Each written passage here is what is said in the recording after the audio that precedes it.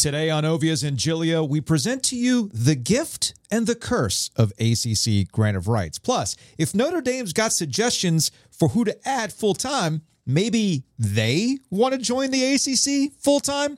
Meanwhile, Carolina Panthers are comparing Bryce Young to Steph Curry. Why that analogy actually works. Thanks to everybody who has given us 5 stars on their favorite podcast platforms. It's even better when you leave us a review. I might even screen grab them and put them on social media. Plus, we're very, very close to 4,000 subscribers on YouTube. So if you haven't subscribed yet, do it. That way, I can crack open a bottle of Brass Monkey. OG.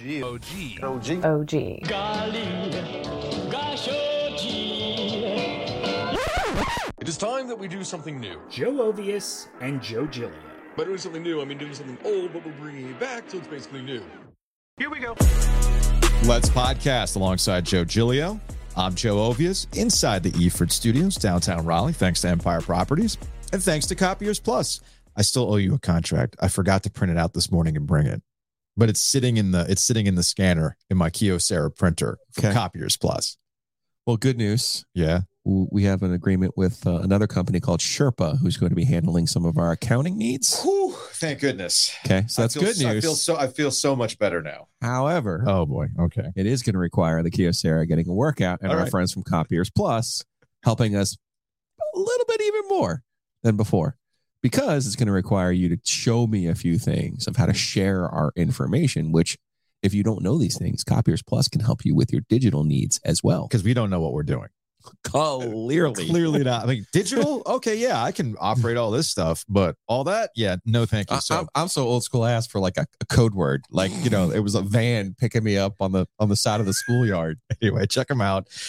Copiers-plus.com. We thank them for being the presenting sponsor for Ovias and Giglio. Well, Cal and Stanford, and I guess SMU to the ACC was fun while it lasted.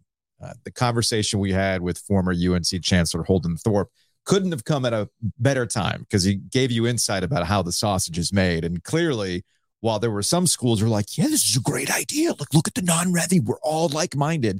You had other schools that said, no, this is dumb, despite the fact from multiple reporting, Joe, that Cal and Stanford were willing to defer a bunch of distribution money. Like we talked about yesterday, they were willing to defer a bunch of distribution money just to have the safe harbor of a conference going forward. But ACC president Scott Wise, like your one source told you, this is the dumbest in a long line of dumb ACC ideas. It looks like logic prevailed in this case. Yeah, and to reiterate, because we get people on Twitter who are like, well, what would you two do? And it's like, nothing. Here's the play. You do nothing, because the grant of rights is such that it is a gift and it is a curse. Mm-hmm. In this particular instance, the longevity of it, the stability of it is the gift, right? The curse is also the longevity of it because of the amount of money that you're locked into. Now, that money is going to change over time. Mm-hmm. It's going to improve over time. At its current structure, the ACC will never be on the same level as the Big Ten or the SEC. But I have to ask again, if they weren't on the same level before, where are all these champions? The Big Ten's had their own network and has had more money than everyone else, including the SEC, basically for the last 20 years. Yeah. So where are all of the Big Ten's championships? Where is all of the Big Ten's success? Don't know. Because I hate to be that guy, because we all live in a glass house. Mm-hmm. But it feels like every other year we get a major seismic, tragic Big Ten scandal. Mm-hmm. We got a gymnastics coach. We got Penn State. We got Northwestern, Ohio State. You name it. We got something going on. And okay, so I'll ask again the existential question: what's the cost? What are they chasing? I don't understand it. They have all this money. Maybe you're right about the mo money, mo problems. I don't know. Well, look, it's but what the is theme. So show me all of the success that the Big Ten's had. That you got a whole bunch of money. Cool. The success of the Big Ten is based on numbers. Everything's numbers in real estate.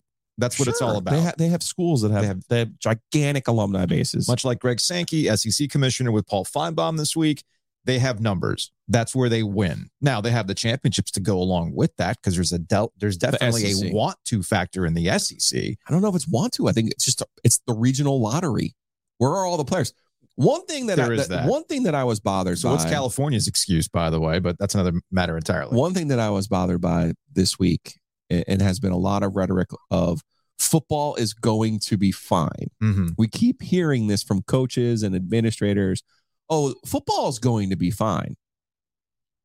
Look at the participation numbers in football. Look at the participation going down, and look at the economic lines and socioeconomic and educational lines that they follow. Mm-hmm. Okay. You're going to run out of players. You are running out of players. Now, maybe not tomorrow, but you are running out of your talent pool. Mm-hmm. Now, where are those players currently coming from? Florida, Texas, the Southeastern, socioeconomic, some of them coming from more poorer and less educated communities because their mom's not sitting there watching TV and going or paying attention to concussion studies and realizing what you're actually doing to yourself. The way out. Yeah, just as we've seen in boxing, but look at what happened to boxing. Football is now boxing probably, but you could actually argue some of those fights back in the 30s and 40s were just as big as what we see in reach and audience that the NFL has right now. So if DeMar Hamlin, his life is not saved, we are having a completely different conversation about football. But that still doesn't dismiss where those participation numbers are. And it doesn't dismiss this. And this is my idea. And this is my thought on this. We keep talking about, in the next 20 years, the number's just going to keep getting exponentially bigger and bigger and bigger and bigger. And at some point, there is a burst. And part of those factors are the sport itself and the violence of the sport itself. And there's just no way to make it completely safe and to convince people all of the measures that they've taken, that they've basically turned it into two-hand touch because they have. But there's still a violent element to it. I'm going to come at it from a different angle. I'm not going to dismiss anything you said about the violence of football, but clearly there's a desire and appetite for football as a spectator sport, as entertainment. The numbers that you're talking about will diminish over time because more and more people realize the dangers of football and they don't want their kids to play. And there's an effect there that takes place over decades. Well, that's already the last 2 decades. It's happening now. Yeah. It's happening now. And there's a larger conversation about youth participation in general that goes beyond football. But that's another podcast. Okay. That's like a next summer podcast in the middle of July. I'm just saying you can't sit here and say football's going to be fine. Football's going to be fine. Football will be fine depending on what kind of football we're talking about. The NFL is going to be fine.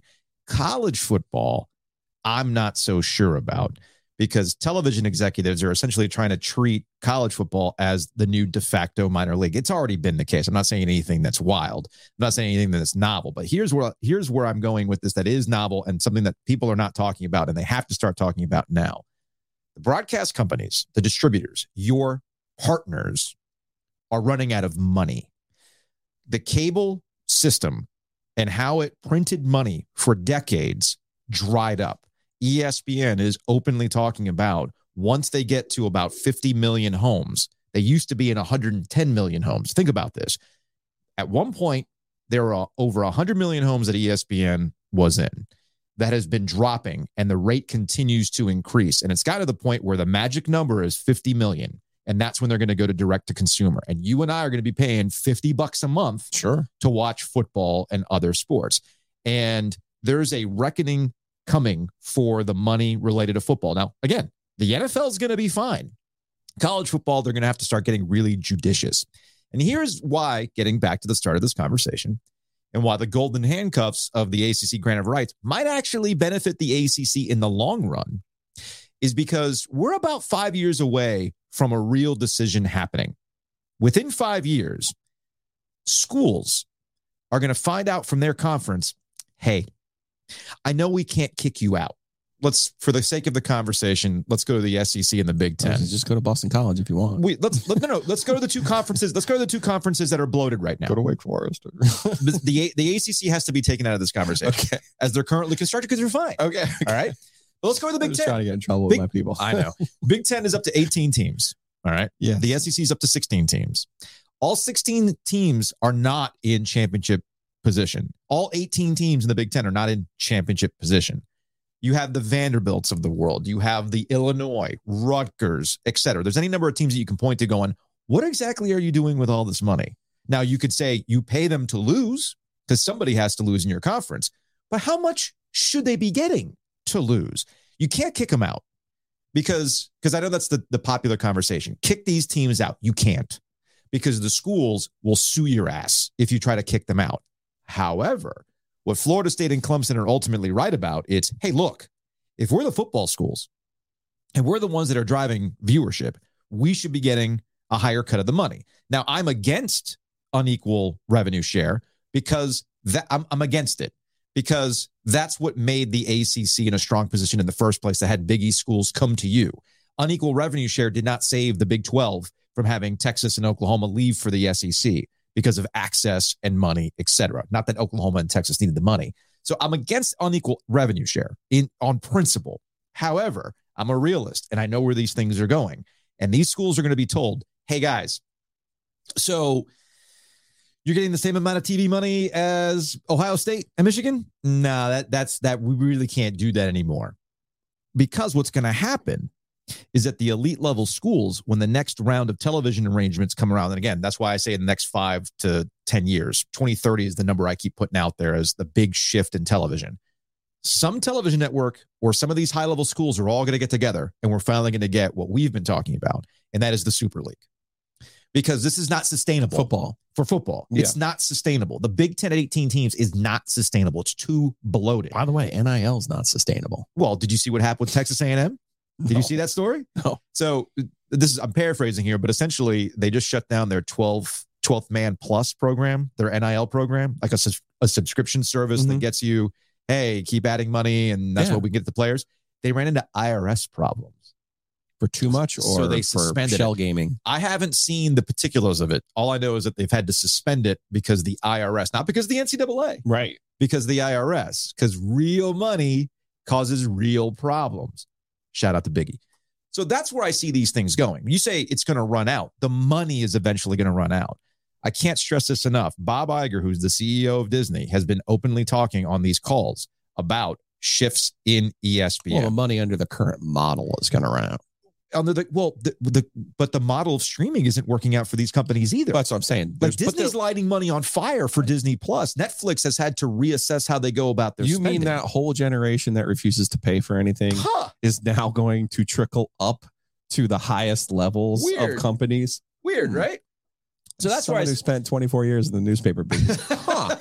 And you mean the model that used to work where you used to make a whole bunch of money, that changes, then you have to change, and you don't make all that money anymore, and you can't make really stupid decisions like acquiring, premium assets at a premium price in a distressed market. Weird. Well, that's exactly what's going on with these conferences. They're too bloated. The Big 10 at 18 teams is way too bloated. They got too many teams making too much money, and Ohio State, Michigan, and the like are going to sit here and go, well, why are we sharing this money? That's why I say Florida State and Clemson are ultimately right. But the dynamics are changed when you're in a smaller conference. When you're a bloated conference like this, it's going to shift. Now, speaking of conferences and who gets to say what in a conference, right? Oh boy. So Larry Williams over at Tiger Illustrated. This is too good, man. We love Larry. This is just too good. So Larry Williams over at Tiger Illustrated, the 24/7 site, tweets out yesterday saying, hey, so the school that's really pushing for Cal and Stanford to join the ACC is Notre Dame. And of course, I read that, I go, well, cool. But, they have a 5/8 vote, just like their schedule, right? Apparently not. Oh, apparently they have a full vote. So here is Larry on Tiger Illustrated. We're told that Notre Dame is pushing hard for the additions of Stanford and Cal. That the Irish have full voting rights in the first place is a story unto itself, because it feels like Notre Dame's loyalty and commitment to the ACC is about as real and meaningful as Lene Kukua. So good, Larry. So good. Even if you detach yourself from seeing Clemson's side of things, as I do, objectively, this feels like a problem. Quote, it's definitely odd, a high-placed contact said today when we expressed our concern. So that is from Larry Williams over at Tiger Illustrated. I tweeted this last night, and it bears repeating. I hope that when Notre Dame is sitting and go, yeah, let's bring in Stanford and Cal. We play Stanford. This is a great idea. Get them in our schedule rotation. They should join the ACC. It's great that somebody, a president or an AD, said, cool, you first. Please tell me a president said that. Please tell me a president went, so we're that good, huh? So what's stopping you from being a full-time member? So it's the strangest thing, man. Do you think Notre Dame will move Peacock numbers? No, I don't. Interesting. I don't. I feel that this is all anecdotal. So if we ultimately have a Super League, are we looking at an English Premier League model where you have to pay for everything? Well, either that or the broadcast. No, there is no free lunch. The broadcast networks will be the ones that are carrying the Super League for, let's say, 24 teams. Right. Okay. You got 24 teams in this Super League. They'll be the ones that are broadcast on Fox, on NBC proper, on the over the air. But how is that different from what we have now? And why did our light go out? I don't know. Why did the light go out? Did the light blow out? That's not good. Let's try that again. Did it get unplugged? Ethan. We're going to have to. Did it get unplugged? Oh, you know what it was? What was it? It was running on battery. Oh, okay. Well, live, folks. It's live. So old. You plug it in. Is it on now? Uh-oh. There we go. Back in the game. Where were we? I'm going to leave this all in. Well, the Super League. I'm saying right now with English Premier League, and if so people who don't know, like if I live in London, I can't just turn on the local BBC and watch a game. Right. You have to pay a premium, exorbitant price to watch your team. You can pay for the weekend, like a pay-per-view. Right. It's pretty wild. I just want to buy this weekend. Yeah. Correct. So is that where you're saying we're headed to? Yes, that is where we're headed. Okay. That ultimately, is where we're headed. For NFL, for this, for anything. And what Notre Dame, and maybe Notre Dame is right in waiting it out and not joining the league outright. Although I will say this, there's nothing stopping Notre Dame from joining the ACC full-time right now for the next 5 years or through 2036. And then it can leave the ACC whenever the Super League happens. They don't have to wait it out. They can join now and they can solve all these problems and get people to shut up for the next 5 to 10 years. But to your point, and Peacock, what we're finding out, so just like with MLS. So our generation who wants to watch Notre Dame, in theory, and the older generation, they'll go watch it, but you're missing the casuals. You've lost casuals. Okay. The people who are just on a Saturday and I want to watch football. Casuals. I think we're all going to lose casuals. Yes, we're under all this model. Yes, absolutely. That's what the Premier League decided. There are no in-betweens. Nope. You either ride for this or you're not. Either you're watching, I don't know, Faulty Towers, right, or you're watching English Premier League. Either you is or you ain't. I mean, that's really what it is when it comes to English Premier League, and that's where we're headed with college football specifically. Housekeeping. Do you have feedback for the show? Like, do you have lighting suggestions? By all means, email the OG Goes Digital at gmail.com. I actually had some constructive criticism via email yesterday. Okay. Hey, look, love the podcast. Here's XYZ. I'm like, hey, thank you for the feedback. So being completely honest here, I'm not just being an ass. You got feedback? By all means, shoot it to us. I love all the positive vibes, but positive vibes can present themselves in some constructive criticism. So if you have some, by all means, shoot us an email. The OG Goes Digital at gmail.com. I've been putting more stickers in the mail. If you've emailed me about the sticker and you haven't gotten one yet, it's on the way. I had to go buy more stamps. So just wait. You're buying like forever stamps or something. Yes, I am. I just bought a roll of 100 forever stamps. Speaking of models that have had to change. It was funny. I went to the post office and they had sheets. Like, do you have the roll of the forever ones? And like, no, I got sheets. Which one do you want? I'm like, oh, Buzz Lightyear. Fun. So there's a whole bunch of people. So the post office still exists. Yeah. Oh, yeah. Absolutely. No, I'm just tying this to our previous conversation. No, things have to change, right? It still exists. You know what else exists? Mosquitoes. Mosquitoes are all around, man. And by the way, with stickers, just email subject line sticker with your address if you haven't done that yet, and I'll get around to getting to you. Mosquitoes exist, unfortunately, but you can keep them in check. Just contact Mosquito Authority and Pest Authority. They've come through this summer. They've been absolutely fantastic. And Pest Authority can take care of those critters that are trying to come into the house now that it's hot. Look for that moisture. You don't want that.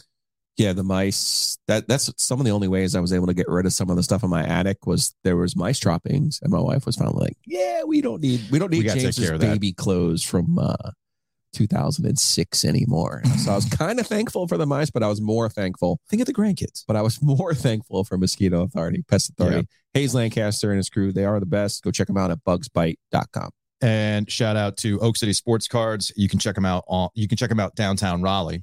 get your cards graded. I think that's how Giglio is paying for ECU tuition. You're selling things to Oak City, getting those things graded. Next level, speaking of things in my attic, had a 1928 World Series program. I actually probably should have offered it to your dad. It was the Cardinals and Yankees. I had no idea what that thing was worth. Bought it over to Weston at Oak City Sports Cards. Got that thing up on his eBay site, believe it or not. Nice. Got it sold. We're on our way, and the lights are on at the Giglio household for this month.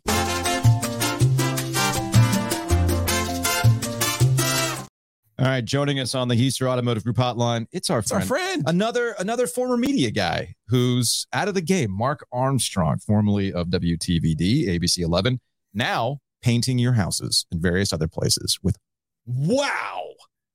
one day. Did I say that right? Wow. Wait. One day.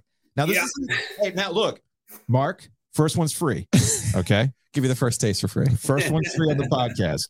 But the reason why we wanted you on, because we've been texting about this, you're a Utah guy, and we've been focused on this from the ACC perspective, and the ACC has been around for a long time, and the schools around here are the founding members of the ACC. You, on the other hand, as a Utah guy, kind of speak to the other end of this realignment stuff, a little bit of a nomad. Like, how many conferences has Utah been in? With rebrandings and changes, I can think of 4 in the past. Yeah. And can I just, with recent news events, can we just clarify that by Utah guy, you mean a man who's a fan of University of Utah? Yes. Sports? Because Utah guy takes on a different connotation over the last 24 hours or so. You're a true Ute. Yeah, you're a Ute. You're a Ute. So has this affected your fandom in any way? I think, just like you said, we've been texting about this. You start to strip away. I mean, part of this, by virtue of having worked in media for so long, you guys can speak to this too. You kind of strip away some of the rabid, stuff anyway, by virtue of having worked in the profession. But you just are less emotionally involved and tied but you have to be. Otherwise, you'd constantly be stressing out and worried and stuff like this. So if we're in the Big 12, great. Like, I'm excited that we have BYU rivalry games in conference again. That's a great thing. But even that, if you ask people who are fans of BYU and Utah, there's a big divide on that too. There's a lot of people on either side who don't want to play each other. And Utah fans got high and mighty for a while when we were in the Big Pac-12 and BYU was independent. And we thought we were above them and didn't need to play BYU and would rather play other more highly rated teams. But I mean, I'm like, if we're in the Big 12, great, but don't expect me to be excited about playing Baylor and Kansas State. And I don't care. I'm still going to watch Utah football games, but is there really a difference between playing Baylor and Texas Tech and Kansas State and Arizona State and Arizona and Cal? Like, I mean, there's like a regional, at least Pac-12, I felt like we were in the right region. And like with the Mountain West, I feel like we're in the right region. And, I guess, so then you'd say, well, you should be excited about playing Colorado. And I also don't care about playing Colorado. And I think that's reflexive, kind of putting my hand up when they try to make a rivalry, manufacturing a rivalry. I mean, nobody in college who's college fans wants to be told who their rival is. You know who your rival is. Pitt in Carolina. That's right. Just Bubba Cunningham's been telling us about that sweet Pitt. Although that played out in basketball the last couple of years, if we're being real. Yeah. So what you're getting at here is you're still going to ride for Utah. You're still going to be a Ute, but because I'm going to push back on this idea you're not that rabid unless you're just acting on Twitter. Because I see your tweets, dude. I'm glad you circled back to that. No, I mean, I do. And part of that, though, was not strategic. That's too strong a word. But when you're working as a sportscaster in a very tribal area like we know this is, right? Mm-hmm.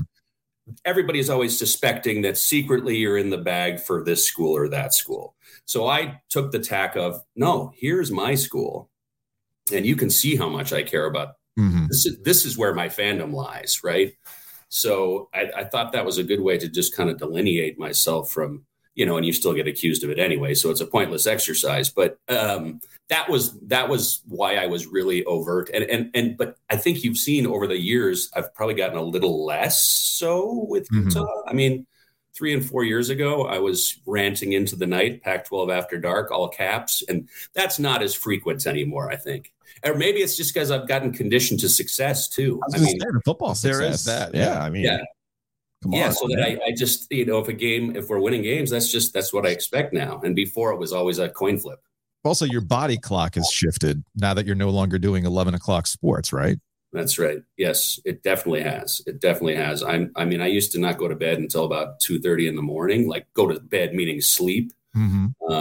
And that's perfect for Pac-12 after dark. I could not tell you. Yeah, I used to love it. I used to love it seeing that at 11 o'clock kickoff. I'm like, I'm all about it. And now that would be a stretch, especially the way we play. We don't usually play, Rose Bowl is accepted. We usually are a more grinded out type team. And that's hard to stay awake for sometimes if the game is already in the bag one way or the other. We were just talking about the future of TV and the future of sports on TV. And I'm curious with your perspective, Joe, we've got a super league going here. That'll be English Premier League style where you have to pay for everything. What do you think the future of sports on TV looks like? I think we have to be as cynical as humanly possible that people are going to try and squeeze every last dollar at the direct expense of the fans out of the product. Mm-hmm. And I mean, you use the term casuals in context of soccer. That's actually a term that's used derogatorily. Like, are you a fan or are you a casual? And I think that's maybe how it progresses here too, in terms of the people who are pulling the levers of this stuff. They don't care about casual fans, and they don't care about hardcore fans either. They care about the bottom line. That's it. So, I mean, I have the most cynical view possible. Whatever is going to best serve the corporations and least serve the fans is what we're going to do. Huh. Do you work for one? At any point, did you work for a large corporation that does these types of things? I don't know. You miss any of this shit or no? I don't miss the mechanics of doing the job at all. I'd be lying if I said I don't sometimes miss just concerning myself with sports for a living. Yeah. Dealing with customers, most of whom are fantastic, is great. There are some who aren't so fantastic. Those are the days I'm like, I used to just talk about sports for 2.5 minutes. Charlie, where's Bridget? Yeah, where's Charlie Mickens when I need him most? Show up with a TV camera and try and disarm this situation a little or something like that. But no, I don't miss, I love the fact that if I go to a game now, when the game ends, I'm out, man. Yeah, that's not when the work starts. That part is fantastic. And just, I find myself watching probably 50% less than I did before, just by virtue of not having a professional responsibility to do it. I will say this, and maybe you're better suited to answer this question because you're completely out. I will admit that in the last 3 months, as this has been, we've been trying to get this thing going, how much stuff you don't pay attention to, or like the casuals versus the hardcores. Casual fans, what you come to find out is, yeah, they'll sample a game from time to time, but they're not living it on Twitter constantly. They're not living it in these conversations where you think every single move is like the biggest thing. Like, for instance, the Panthers training camp stuff. I know you probably don't miss Panthers training camp. Going out to Walmart and then trying to make chicken salad out of that stuff, right? Yeah. I mean, that was a fun little. There was an Austrian restaurant in Spartanburg named Gerhard's that was a tradition for me in game day, Charlie, and we would post up there. I miss Gerhard's. I do not miss standing in the Spartanburg heat at Wofford College. No. Yeah. Okay. Yeah, but my point is that, when you're living it every day, you're thinking, all right, well, Bryce Young had like 2 picks today, but he recovered a little bit later on. But most people, the first time they actually going to check out Bryce Young this upcoming season will be in the what is it, the preseason game on Sunday or whatever it is, and they see that first series, and then they might not even watch that. They'll just wait for week 1 to finally get their eyes on Bryce Young, and it kind of recalibrates, how you feel about this stuff. Yeah, it's the benefit of perspective for sure. Yeah. Yeah. When you're outside, I mean, because it has so little bearing on my life. When you're doing it for your profession, of course, that's your life. But when you're not, the outcome of these games or these little storylines from day to day just have absolutely no material difference to my life. So, all right. So you're going to super tweet, or X or whatever it is, for some Utah football here. You ready? Are they going to be any good this year? Where'd they show up in the Coaches Bowl? I haven't even looked at 14. Okay. I think is where we were. Yeah, we should be good. Our quarterback, Cam Rising, the long-haired desperado, should be. We're hearing he will be recovered from his ACL that he suffered in the last Rose Bowl. So listen, we're forever, for eternity, we are champions of the Pac-12. So that's a pretty cool thing to hang your hat on. Now we're going to roll into the truck stop conference and show them what's what too. Get yourself a Stuckey's pecan log and you'll be good to go. All right, Mark. Appreciate it, man. It's good catching up. All right. See you guys. That's Mark Armstrong, former TVD sports anchor. I would like to go to a Utah BYU football game. It looks gorgeous. Oh, it looks absolutely gorgeous out there. And yes, I've never been to Utah. Have I been to Utah? I've been to Nevada. Yes, I have been to Utah. I've been to Colorado. Again, I'm the same person yesterday that didn't understand like where Blacksburg was on a map. So, some of us don't have maps. Recall the old Miss America.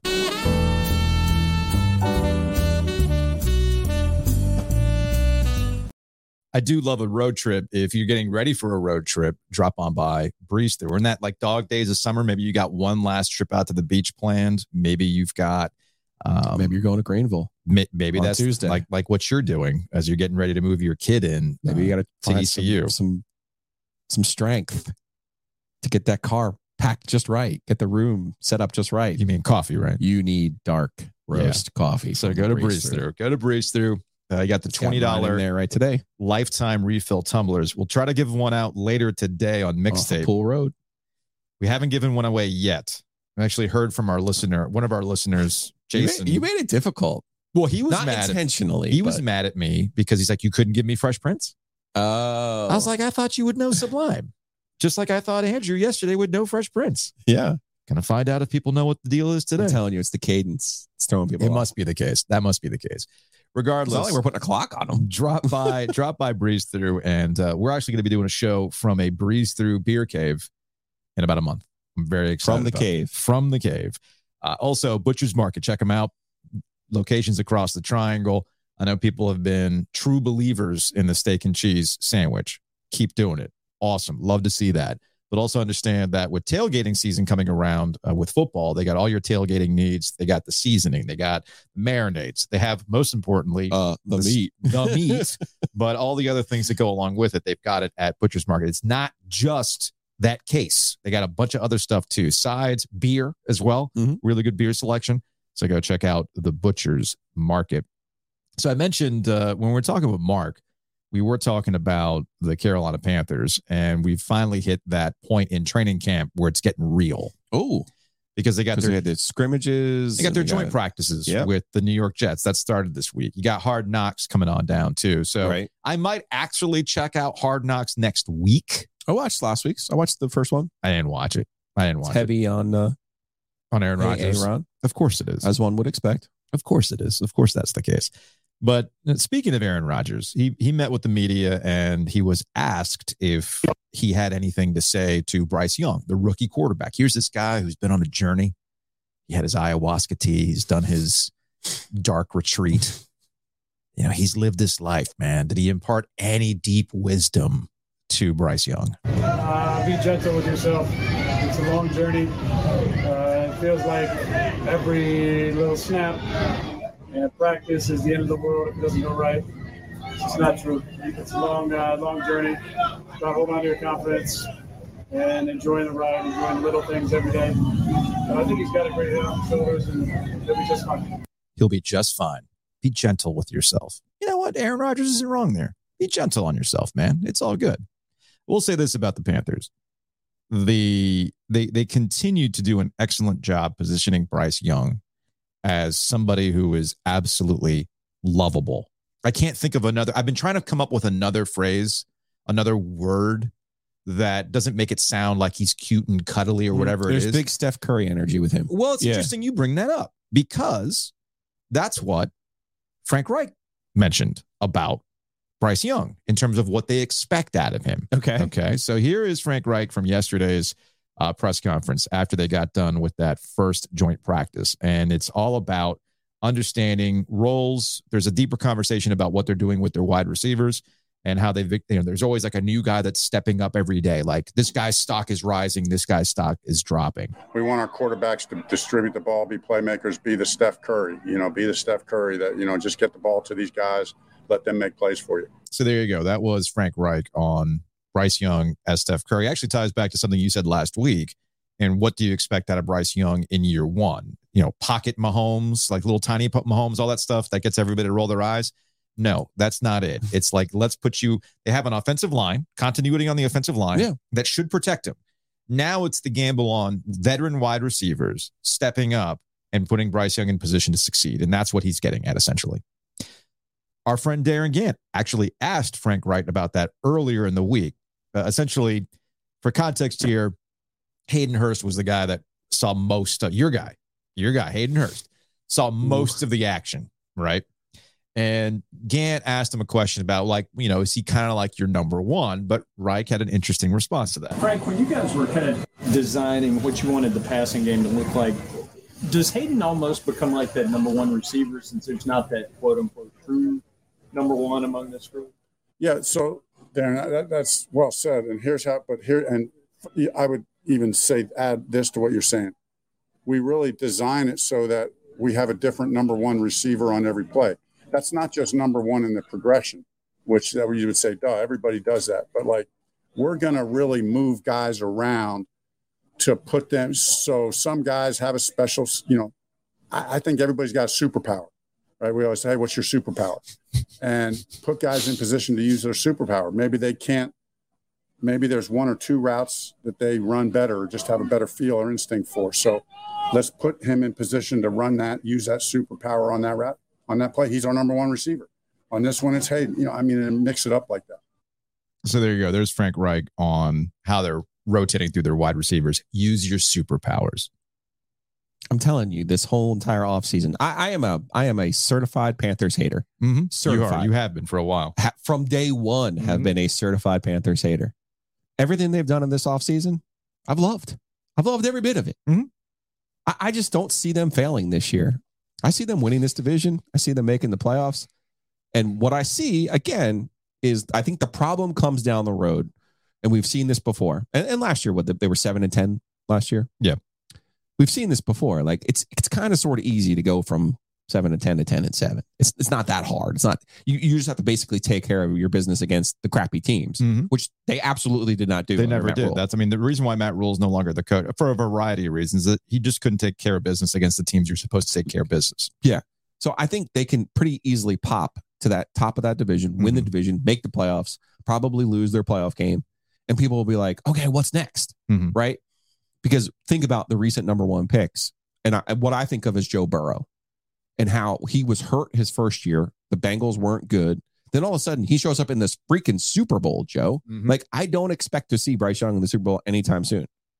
But I do think the Bills, I do think the Panthers, the Bills South now, I think they're going to be a consistent, as long as Frank Reich's there, and as long as this group is together, I think they're going to be a consistent team that doesn't beat itself, but also there aren't going to be a whole lot of wows, in my opinion.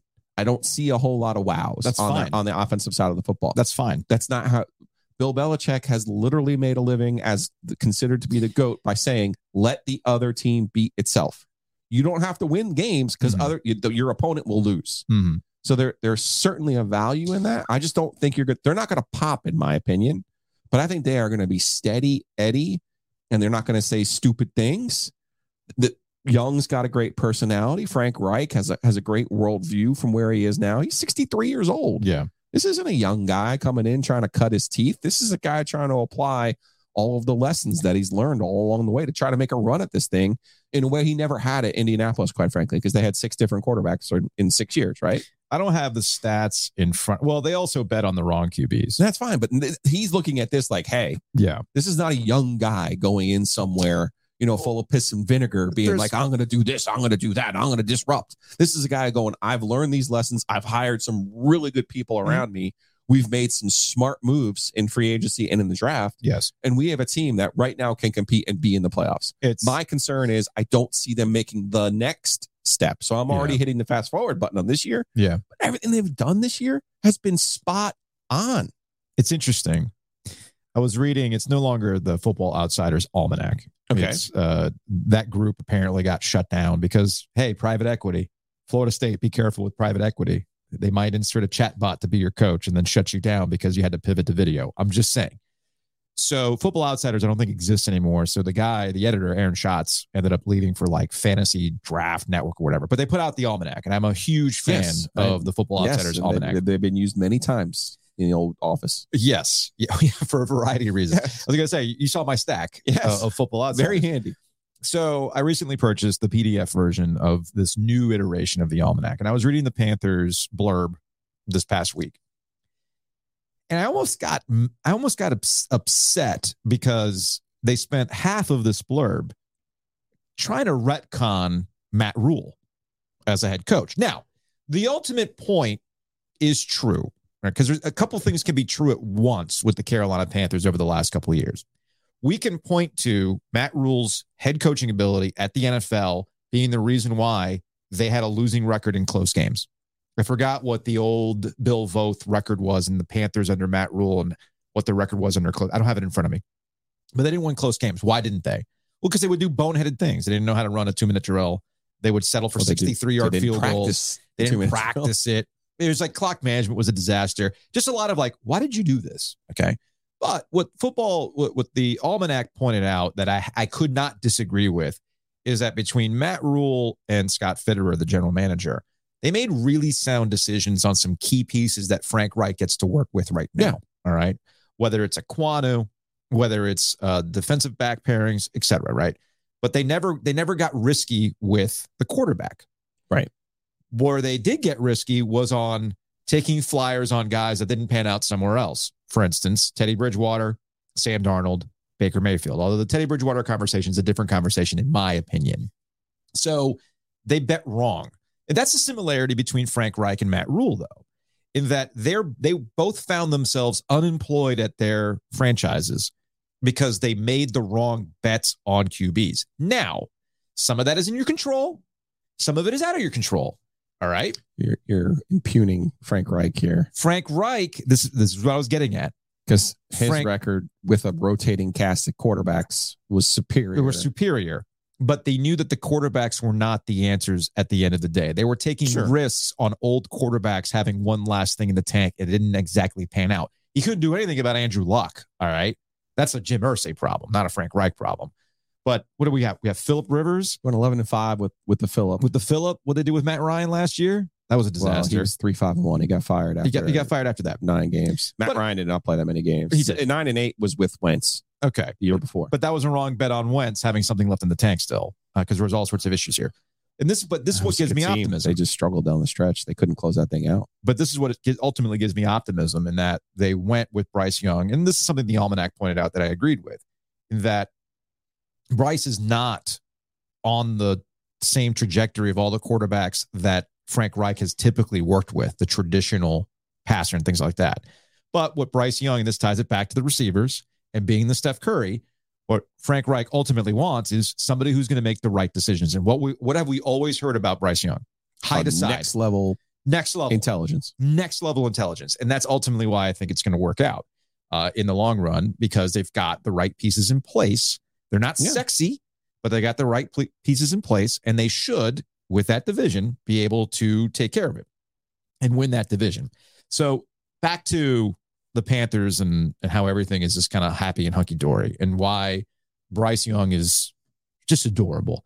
Panthers put this out yesterday, and it was titled, "When Your Bestie Just Won't Let You Win." And this is a back and forth with Bryce Young at the podium with a teammate. I'm sorry. There's someone that's a little rude that looks like it's just interjecting, but Brian Burns from BB Love Entertainment. I have a question. How's it, being on a team with a guy such as Brian Burns? Like, let us know about that. Yeah. I think that it's just great when you have a locker room and a group of guys that, we're all bought in, and we all care, and we all care about the team, we all get along so well. Like, it's a great concept. And we're like one player away from that, of us just really being like just a complete, we all love each other. It's just a great locker room. There's just that one guy that's just there. And which guy? I think people. Again, adorable between Bryce Young and Burns.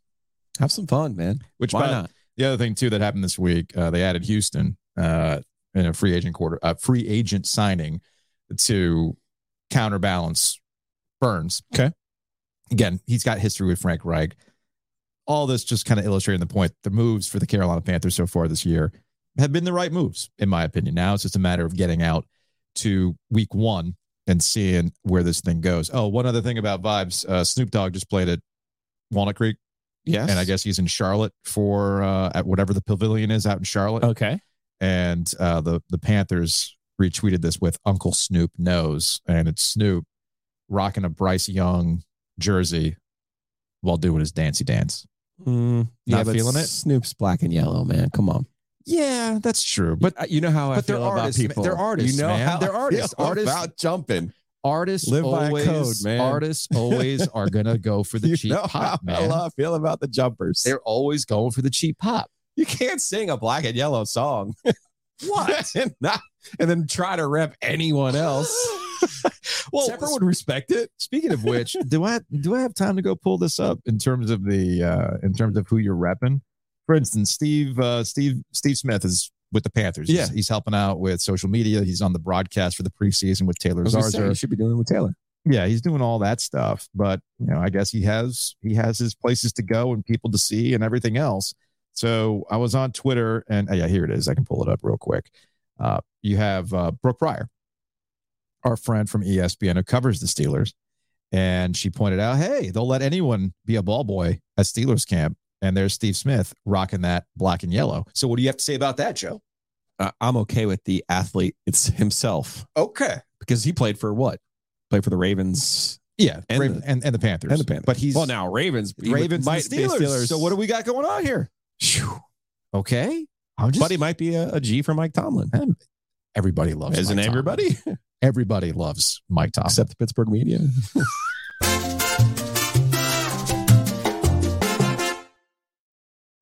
Hometown Realty sponsors Ovias and Giglio, and we need you to buy a house or sell a house with Hometown Realty. So check them out online, myhtr.com. Again, that's myhtr.com. Get Barry Woodard and his team. They're going to help you. Mm-hmm. Don't mess around with these. Here, I'm going to buy your house for $12 and you lose money. No. Barry Woodard, myhtr.com. 6 locations, more than 250 agents. Do you think you get 250 agents by accident? No. Without knowing what you're doing, without getting the best possible deal for you and your home, for reals. So ignore all those stupid billboards of you know who that is. Screw that guy. Go with Barry. Go with Barry. HTR.com. Speaking of local, Whitaker and Hamer, they've got law offices across North Carolina. Check them out online at wh.lawyer. Maybe they could do a contract where you can get somebody like Snoop Dogg saying you can only wear your team. Only rep your team. You can only rep your team when you go on concerts. None of these cheap pops. None of them. I don't want you wearing a Bryce Young jersey at the Charlotte Music Pavilion. I need you repping that black and yellow all the time. That's what it is. Or the Raiders. So that's what you need. Maybe they can do that for you. Check them out again online, wh.lawyer. All right, it's Thursday, which means it's time to say hello to intern Cal. What? No. Are you repping Patriots, Cal? I had to. Oh, no, you didn't. Technically, we're talking NFL for one of the first times in the show, and the season's coming up, and I'm excited. So I pulled it out. Okay, if you say so. So we gave you a homework assignment last week. We're going to go ahead and give you a homework. Block his screen so I don't have to see Teddy Cruz. Like blurring. No, I actually don't have that. Come to think of it. So here's the thing. You're blocking yourself, Joe. You can't do that. Don't block yourself. So last week's homework assignment was about worst to first and first to worst, because there's always instances in the NFL where a team that was the last place in their division turns things around and wins the division the following year. But we had a twist on this. How many times have teams won their division only to finish in last place? Now, before we bring up the doc, I already have next week's homework assignment for you. Maybe. Travel. All right, travel. Because the Big Ten is making these points, these arguments. There was one board of trustee member who said, in order for a team to get from, I forgot exactly where it was, I think like to get from Rutgers to Washington, it's actually easier for Rutgers to get to London or something like that. It's actually an easier trip considering bus travel and everything else. So I am curious, what would be the most difficult ACC trip be? That's a great question. Like, and that comes down to the airport, the commercial airport you have to fly into, and the driving time that goes with it. So you think that's something you can handle? For sure. Yeah, that sounds really interesting with realignment, being on the horizon and the Pac-12 only having 4 teams now. So, with all those changes, that's an interesting question. Right. So we'll make that work. All right. So let's bring up this document that you worked on. First to worst and worst to first in NFL season. I actually like the way this got abbreviated for the win, FTW, and what the I can't say that word because I think YouTube might get mad at me if I say that word, WTF. So here's what the largest gap is. Pretty fascinating. From the first to worst, a 10-win gap. The 2013 Texans went from 12-4 in 2012 to 2-14 in 2013. I'm trying to recall why that happened. How'd they go from 12-4 to 2-14? Who got hurt? I have spent the week researching this, and I cannot find any significant injuries on that Texans team. And also, this was when J.J. Watt started to enter his prime as well. Yeah. So, and before obviously drafting Deshaun Watson, Matt Schaub was the quarterback at this time. And the previous year, they had set the record for average points in a game. And at the time, right, that record has since been broken. But then they couldn't put together, won the first 2 games the next year and lost the next 14. And I couldn't find anything to indicate why. So strange. Yeah, 14-game losing streak, worst in team history, coming off a franchise best 12-4 record. And Texans tied a league record with the Houston Oilers, who, by the way, this is from Wikipedia, went 12-4 in 1993 and 2-14 in 1994 for the biggest season-to-season decline in win total. Now, the reason why we're focused on this particular group is because what you're looking at starts in 2002 when we went to the 4-team divisions in the NFL. Exactly, because of the evenness to see to assess the parity for this question. So. Meanwhile, you got the worst to first 10-win gap with the 2008 Miami Dolphins. It went from 1-15 in 2007 to 11-5 in 2008. Why? Tony Sparano. Wow. Yes, Tony Sparano. Okay, baby. And also some pretty convincing wins against the Patriots because obviously that year Tom Brady was out all year. Oh, yeah. It was all Tom Brady being Tom Brady. Out. Although, Cal, I forgot. How old were you in 2008? Like, do you remember like it was yesterday? I do not remember it like it was yesterday, but I am old enough to remember how disappointing it was. Okay. Yeah. But anyway, Tony Sparano plus a wide open division at the time because the Bills and the Jets were still not doing well. So at that point, they took advantage of it, got some key wins, extremely impressive season. Okay. Which is pretty cool. All right. So I'm also curious about this is the part that not that I want to go all the way down. Here's the thing that I actually thought was fascinating. I texted with you about this last night. First to worst. To worst. Off the top of my head, I thought that probably doesn't happen very often. A team that goes from first place in their division to last place. It's just not something I ultimately thought was a large number. And here we are. It happened in 2022, 21, 20, twice in 20, 18, 17, 16, 15. Like this happens a lot, man. Whoa, you're bouncing. I know. I'm just scrolling. Go back up because that happened to the Panthers. I know it happened to the Panthers. The Panthers are a super, super interesting team as well because that's the biggest drop for a team that previously was a conference champion. 9-game drop there. Obviously, only one below the record, which is a 10-game drop.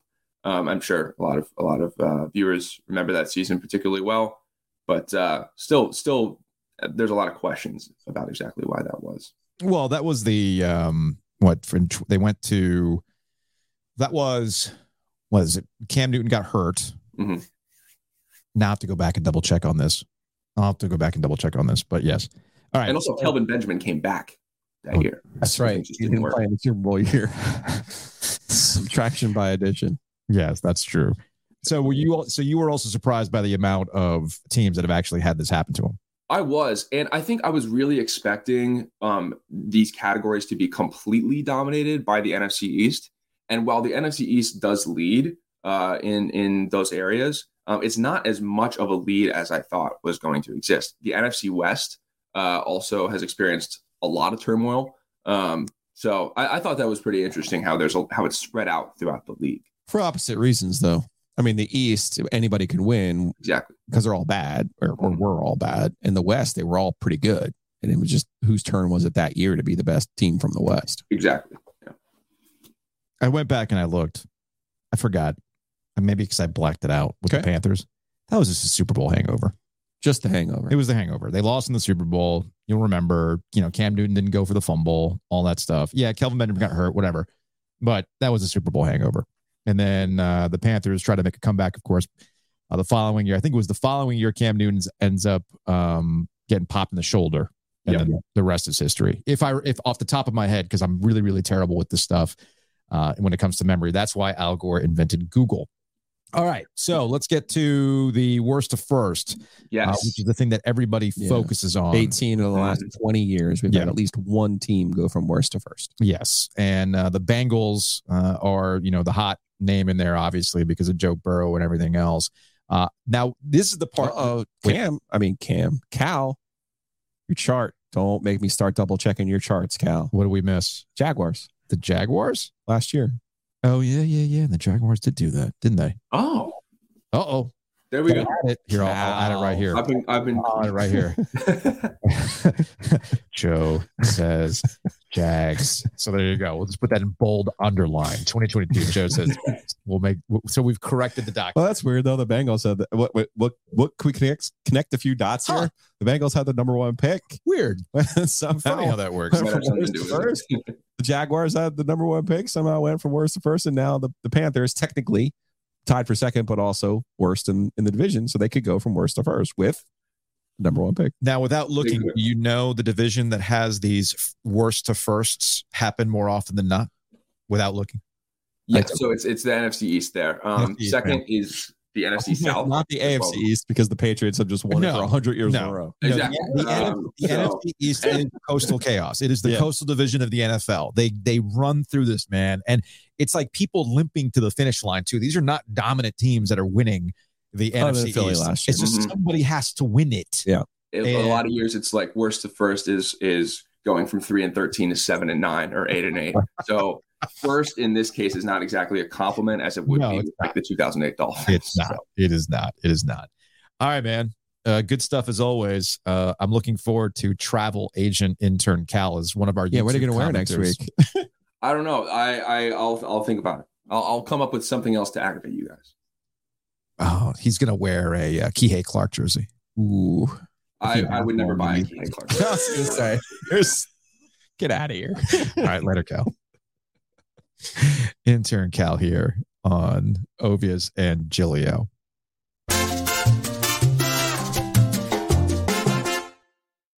Do we need to get insurance for the intern? Is that something that, because he's not on the payroll, is he? No, not on the payroll. But, if you need insurance or have any kind of different home, auto, my personal favorite, pet, or actually my second personal favorite, business. Mm-hmm. Our business needs insurance, as you like to tell me. Yes. And it is easy enough to find because of our friend Matt Davis. Just type in theoginsurance.com. Seriously, theoginsurance.com. Guess what? It's going to get you to Matt's homepage. It's going to take care of you. Check him out, State Farm. And it's got financial services too. It's got everything. Also, Home Field sponsors Ovias and Giglio. I saw where you better pop up that tweet, man. Well, I'm actually on the Home Field website right now to pull this up. So hold on a second as I'm doing this on YouTube. Let me go ahead and bring up the Home Field website. We got vintage ECU Pirates apparel. Use that promo code OG23. Yes. And that'll get you 15% off your first order. There's the hoodie right there. 5 stars only on that East Carolina. That is a good looking hoodie. It's very good. It's going to come in handy in the dorm when they're freezing his butt off with the air conditioner. I'm assuming he's getting air conditioning in his dorm. Yeah, they don't do it any other way anymore. I was going to say, it's 2023, man. You telling me dorms don't have AC? Post-pandemic, I'm like, wait a second. We need people to be here. They have free laundry, too. What's funny is I have not actually seen look at this. I didn't realize they had an ECU 92 Peach Bowl champs. I'm telling you, for whatever reason, our friends at Home Field Apparel love the Pirates because their ECU stuff is their best collection. Got the no quarter shirt. Mm-hmm. I love all this stuff. This is fantastic. Now, you know what they need to do is they need to contact Steve Logan and see if they can get a caricature of him with the towel around his neck. That would be the move. All right. Because I know Logan's back doing some media these days. So anyway, go to homefieldapparel.com. Or just download the app. Yeah. And if you buy enough, there's actually like a super secret app. There's like a community you can be involved in. I'm a part of that.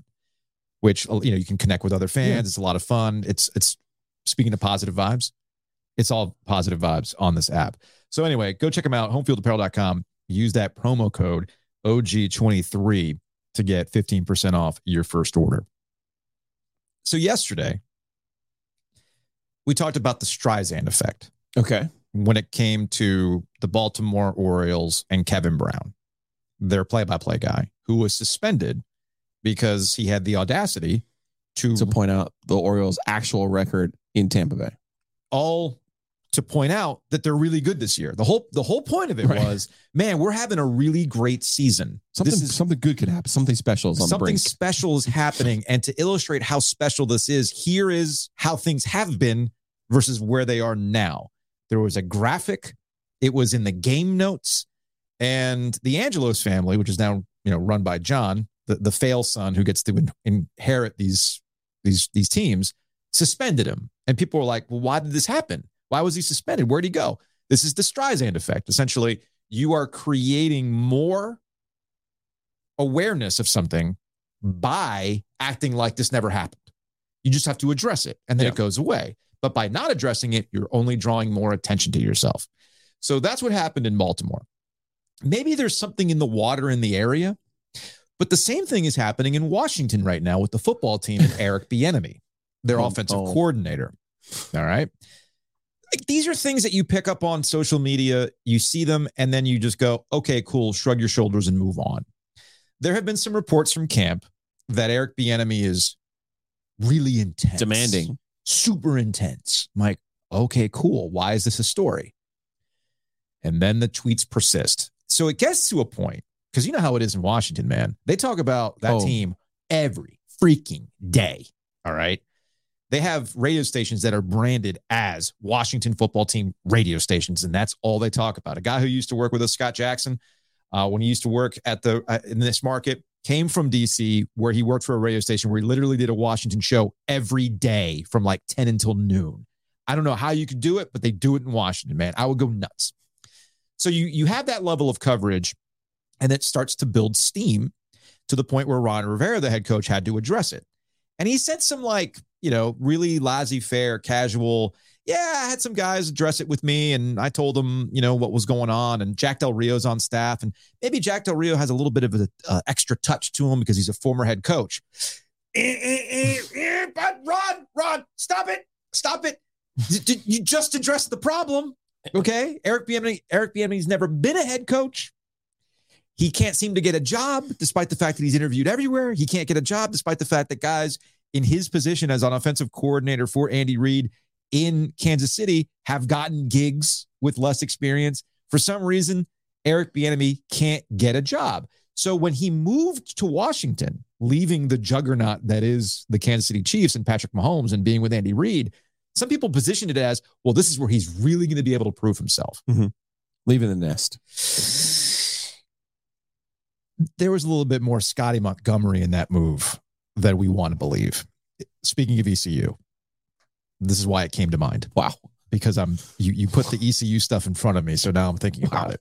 You know what I'm talking about. Yeah. Scotty Moe was an offensive coordinator for David Cutcliffe at Duke. His time was up at Duke. Sure.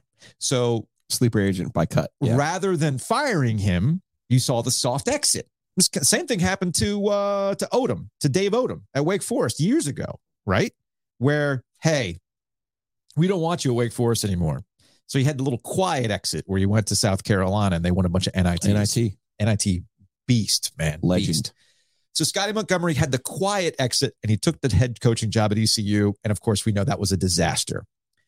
The further we get away from this, the more it seems that Eric Bieniemy going to Washington is a Scotty Moe situation where Andy Reid's like, hey, man, we've done what we can do with you here. I can bring another guy in. How about you try somewhere else? And that might be the reason why you're not getting it. But this gets to another issue in Washington, new ownership, and Ron Rivera being potentially on the hot seat with new ownership, that the Eric Bieniemy acquisition and the GM and all that stuff was under the previous regime. They've got their own ideas, and Ron Rivera might be just setting it up that, hey, look, man, if we suck, well, it's because this guy's just not vibing with Eric Bieniemy. So there's a layer of that. Okay. And this sucks for Sam Howell, by the way. Because Sam Howell, I believe Sam Howell can be a starting QB in this league. I agree. All right. So this might screw with Sam Howell's development going forward. We shall see. But there's another thing going on here too with Eric Bieniemy. And this is a conversation that I don't know if people are ready to have.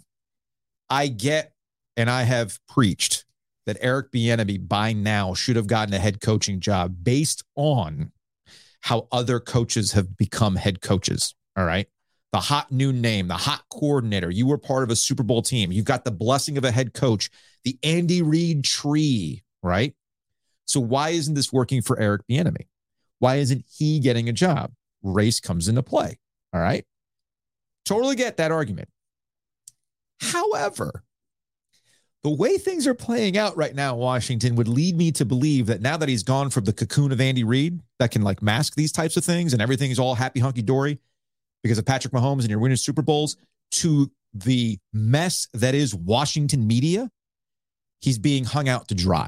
All right. He's essentially being put in a position that he will be the fall guy for the disaster that the Washington football team will be this upcoming season.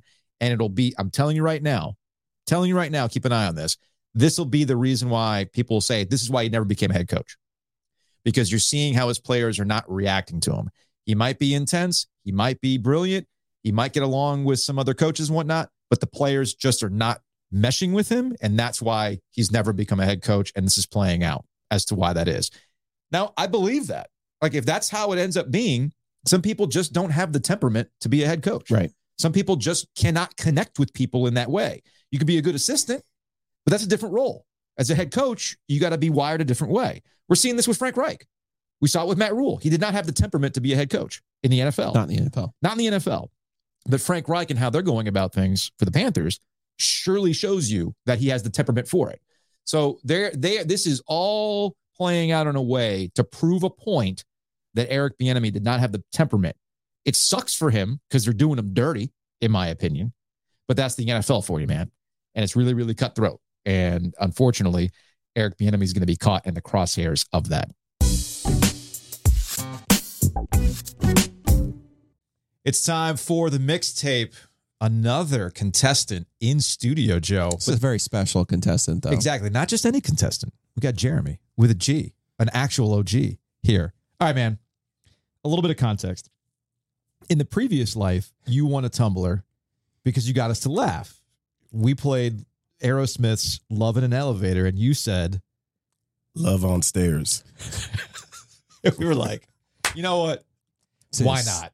We had very low standards then, just so you know. Yeah, we have very high standards now. The standards are different now.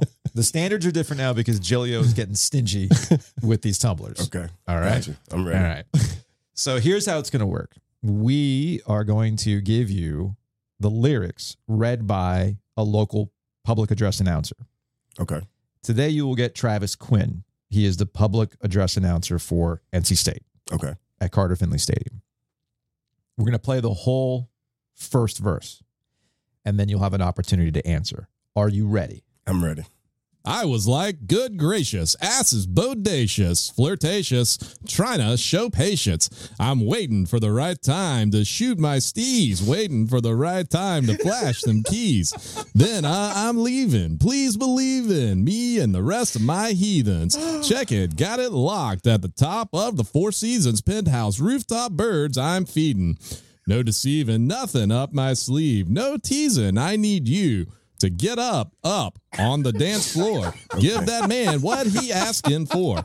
Cause I feel like busting loose. And I feel like touching you. Can't nobody stop the juice. So baby, tell me, what's the use? I said, it's getting hot in here. It's getting hot in here.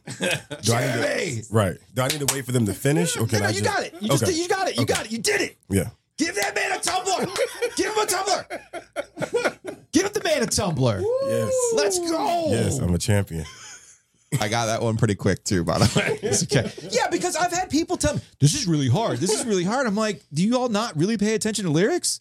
Right. I thought Summertime was going to be the easiest one. I know. Perfect. I love it. Jeremy, awesome. I'm happy that you, of all people, get the first legit tumbler. I was prepared to give Jeremy one. I'm not gonna lie. What's funny is I was preparing for him to not win. I already gave him a color changing cup. Right. He's a double winner. You dumped the Gatorade earlier. It was a little reverse jinx action. I love it, man. I love it. Awesome. Jeremy, thanks for coming in. Thanks, man.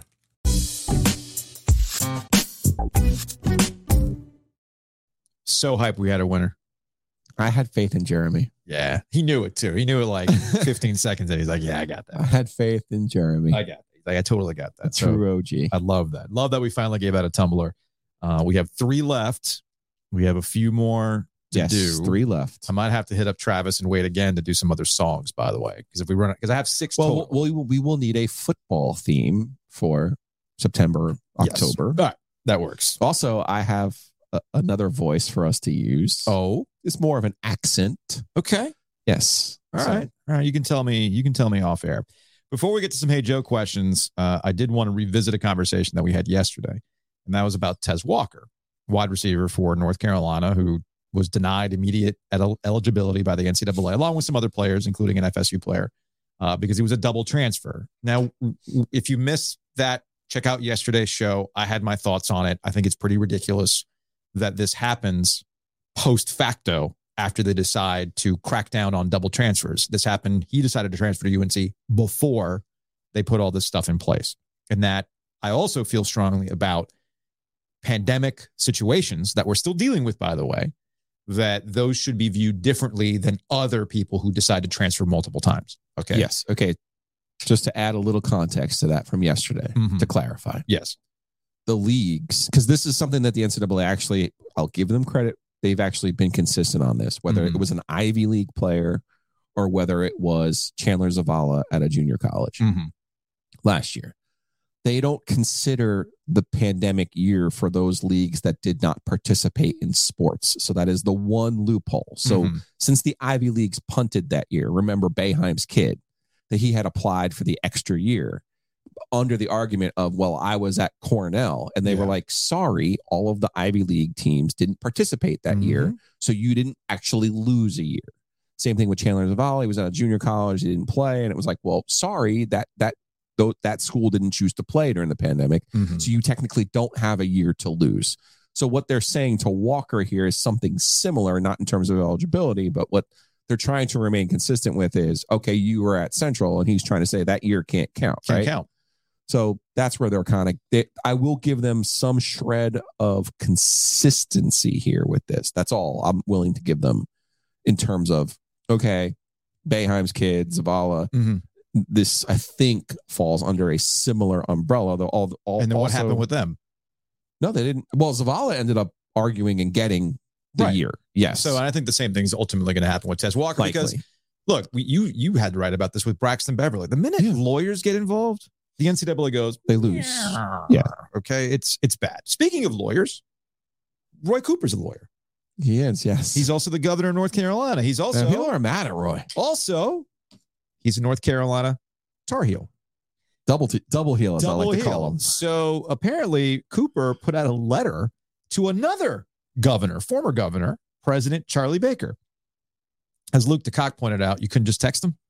Nah, you had to put in a letter asking the NCAA to reconsider the decision on Tez Walker and the transfer request. And Roy just lays it out. First, the NCAA's prohibition on two-time transfers has largely been waived over the last 3 years due to challenges caused by the pandemic. Again, pointed that out yesterday. Second, the NCAA's denial of Tez transfer is based on a directive that was changed after he had already enrolled at UNC. Again, pointed that out. I think that's a fair point to point out. And in June 2023, Kent State filed a proactive transfer waiver on Tez's behalf related to reasons of health requesting that he be granted relief from the residence requirement and be immediately eligible. Like Kent State signing off on it. Like Kent State's the school that he was leaving from. Yeah. Yes. He brings up the grandmother living 500 miles from Kent State. It's a 2-hour drive from Chapel Hill. Recognizing all that he's been through to get to this point in his career, it would be a shame if the NCAA would deny his desire to be closer to her in illness and share his athletic journey with her. Also said, he's a good, this argument that he's not a two-time transfer at all. He's played football at one school, Kent State. And we went through his ETSU, NC Central, obviously Kent State, and then now to UNC.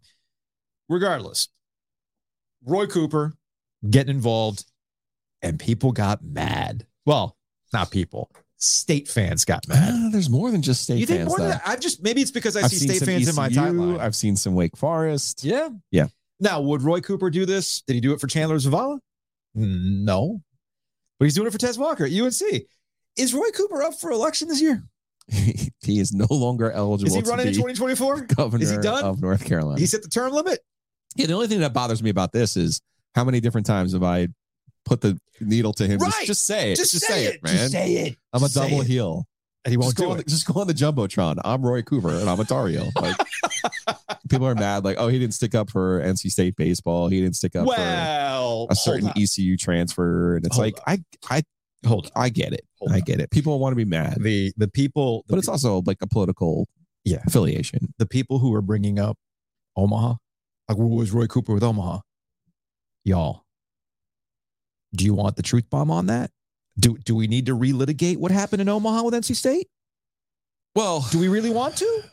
We can, I guess. But I mean, I would just suffice the answer to be he was dealing with the pandemic here. And that's always the thing in full transparency. Like when he spends time with us, he's always like sensitive to, well, why are you spending time with the Joes when you should be governing the state? Do you know? Right? Do you know the logistical hoops we have to jump through just for 5 minutes with the governor? And I get that, but I'm sensitive. He's handling things to people being like, "Well, you should be governing the state." Okay, fine. Yeah. And there's a fine line from him having time to express his opinion on something that's frivolous sometimes with us, but we also ask him all serious questions as well.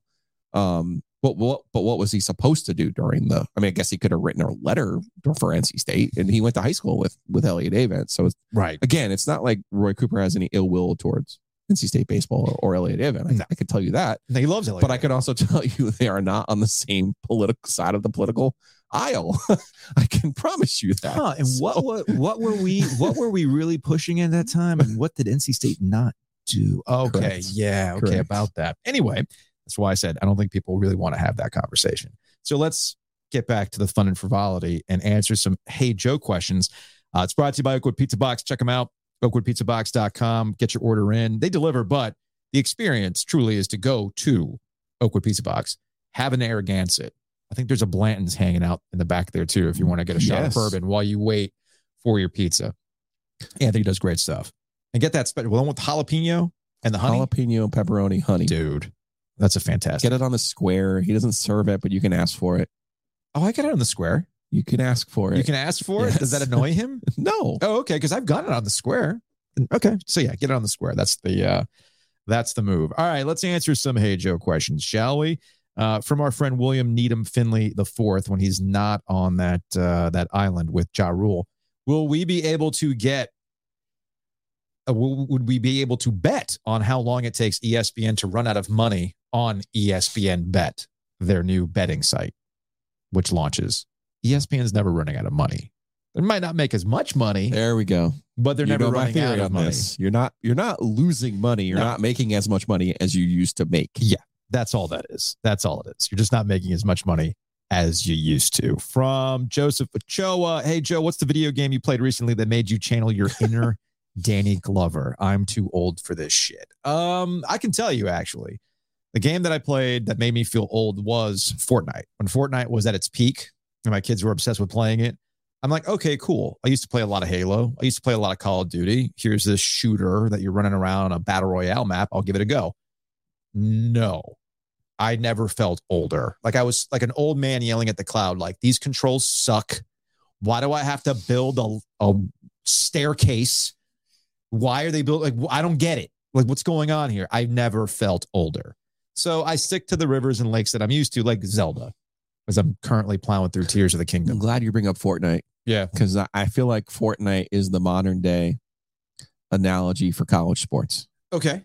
Hey, I'm going to spend all this money on these skins. Well, do they help you win? No, they don't. But I have all these V-Bucks and I spent all these V-Bucks. But do they make you better? Nope. No. But you look cool. But you look great. You look great. I got a little backpack with a lightsaber. So Florida State, you are Fortnite. I see what you're doing there. You got more money than the rest of the ACC. Maybe you just Yeah, see what you're doing there. Maybe scope a little bit better. Maybe shoot a little bit better. From Loco, where instead of adding bad fits and bad markets, is it better to dissolve the league, reform without the dead weight and Notre Dame, 8 to 10 schools, see what they get in the open market, or merge with the Big 12? Because all indications is that Phillips is clueless. No, Phillips is not clueless. Phillips is pointing to the grant of rights. That's what's keeping the league together. What you're advocating for is something that we've talked about in the past, and that is Big East 2.0. That essentially the ACC becomes a like-minded conference that is basketball focused. If that's what you want, it will not include the football schools. It will be, and it might not even include North Carolina, by the way. It will be the schools that are, like-minded private schools that play basketball. Yeah. Big East 2.0. The Mad Men option of dissolving and starting your own thing, I think they've talked about that. Mm-hmm. I don't think they can legally pull it off. I think that's kind of why it hasn't happened yet. That's probably the case. So, and we'll close on this. Oh, hi, it's YouTube running these things. So I'll go to the YouTube comment section on our conversation with Holden Thorpe, former chancellor at North Carolina. I actually enjoy our YouTube comments. Yes. I mean, I might regret saying that. But... No, most of our YouTube comments are good. This is from Jay Ray. This interview was savage. This podcast has quickly become an elite form of local sports journal. Elite. Glad to still have you guys. And a lot of folks have pointed out, hey, man, glad you guys are doing this podcast and everything else. This is from Ziad, I believe that's how you pronounce the username. Because FSU draws top 10 in viewership, even on down years, the granted rights agreement is signed because the commissioner promised the ACC network that was supposed to fill the revenue gap, as well as Notre Dame joining, which would allow to renegotiate the TV deal. So now that the ACC is the worst Power 5 conference, it's not, but whatever. Don't blame the universities for trying to leave a league that doesn't value football like the SEC and the Big 10 or even the Big 12. Now, again, I would push back on this idea that somehow the Big 12 values football. The Big 12 has back-ended, ass backwards, into a like-minded group of schools. That's what the Big 12 is right now. The ACC is a disparate group of schools that has different needs and wants. And that's why you find yourself in this situation. And we'll go back to the start of this conversation. We'll close the podcast on this. It's time to start thinking about what's going to happen in the SEC and the Big 10 with the bloat and how they go about this and how we are setting ourselves up for that Super League. It's as simple as that. It's funny to me. TCU, kind of sort of lucked into a national championship game. They did. Okay, but why? Because Oklahoma and Texas weren't good. Mm-hmm. So they had access to the playoff. Yeah. Right? So we have this romantic view of the Big 12 right now, or whatever number they're going to be, but based on TCU being in the championship game.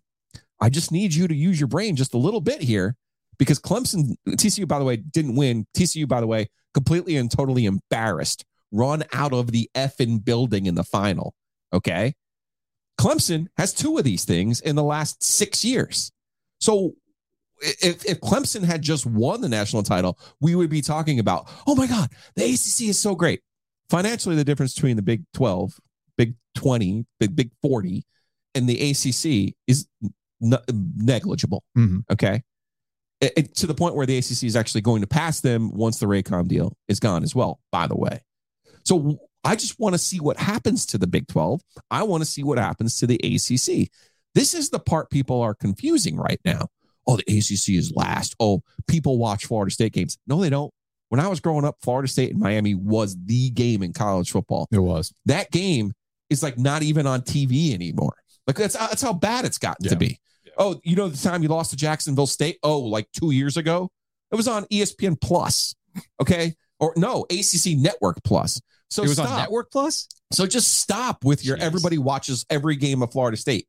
Yes, when you're the Labor Day game against Notre Dame, when you're the Labor Day game against LSU, at some point you got to start recognizing maybe the opponent, just like tennis, the strength of the opponent matters.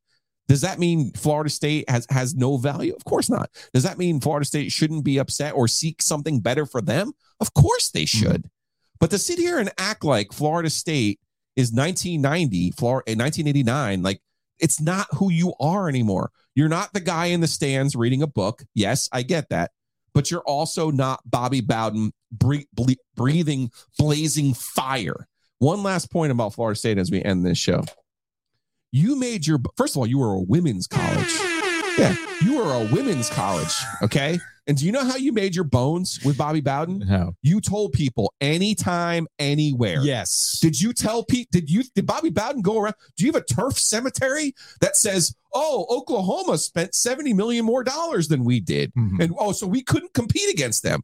Oh my God, Northwestern gets more money than we do. We can't compete against them. No, the effing motto was anytime, anywhere.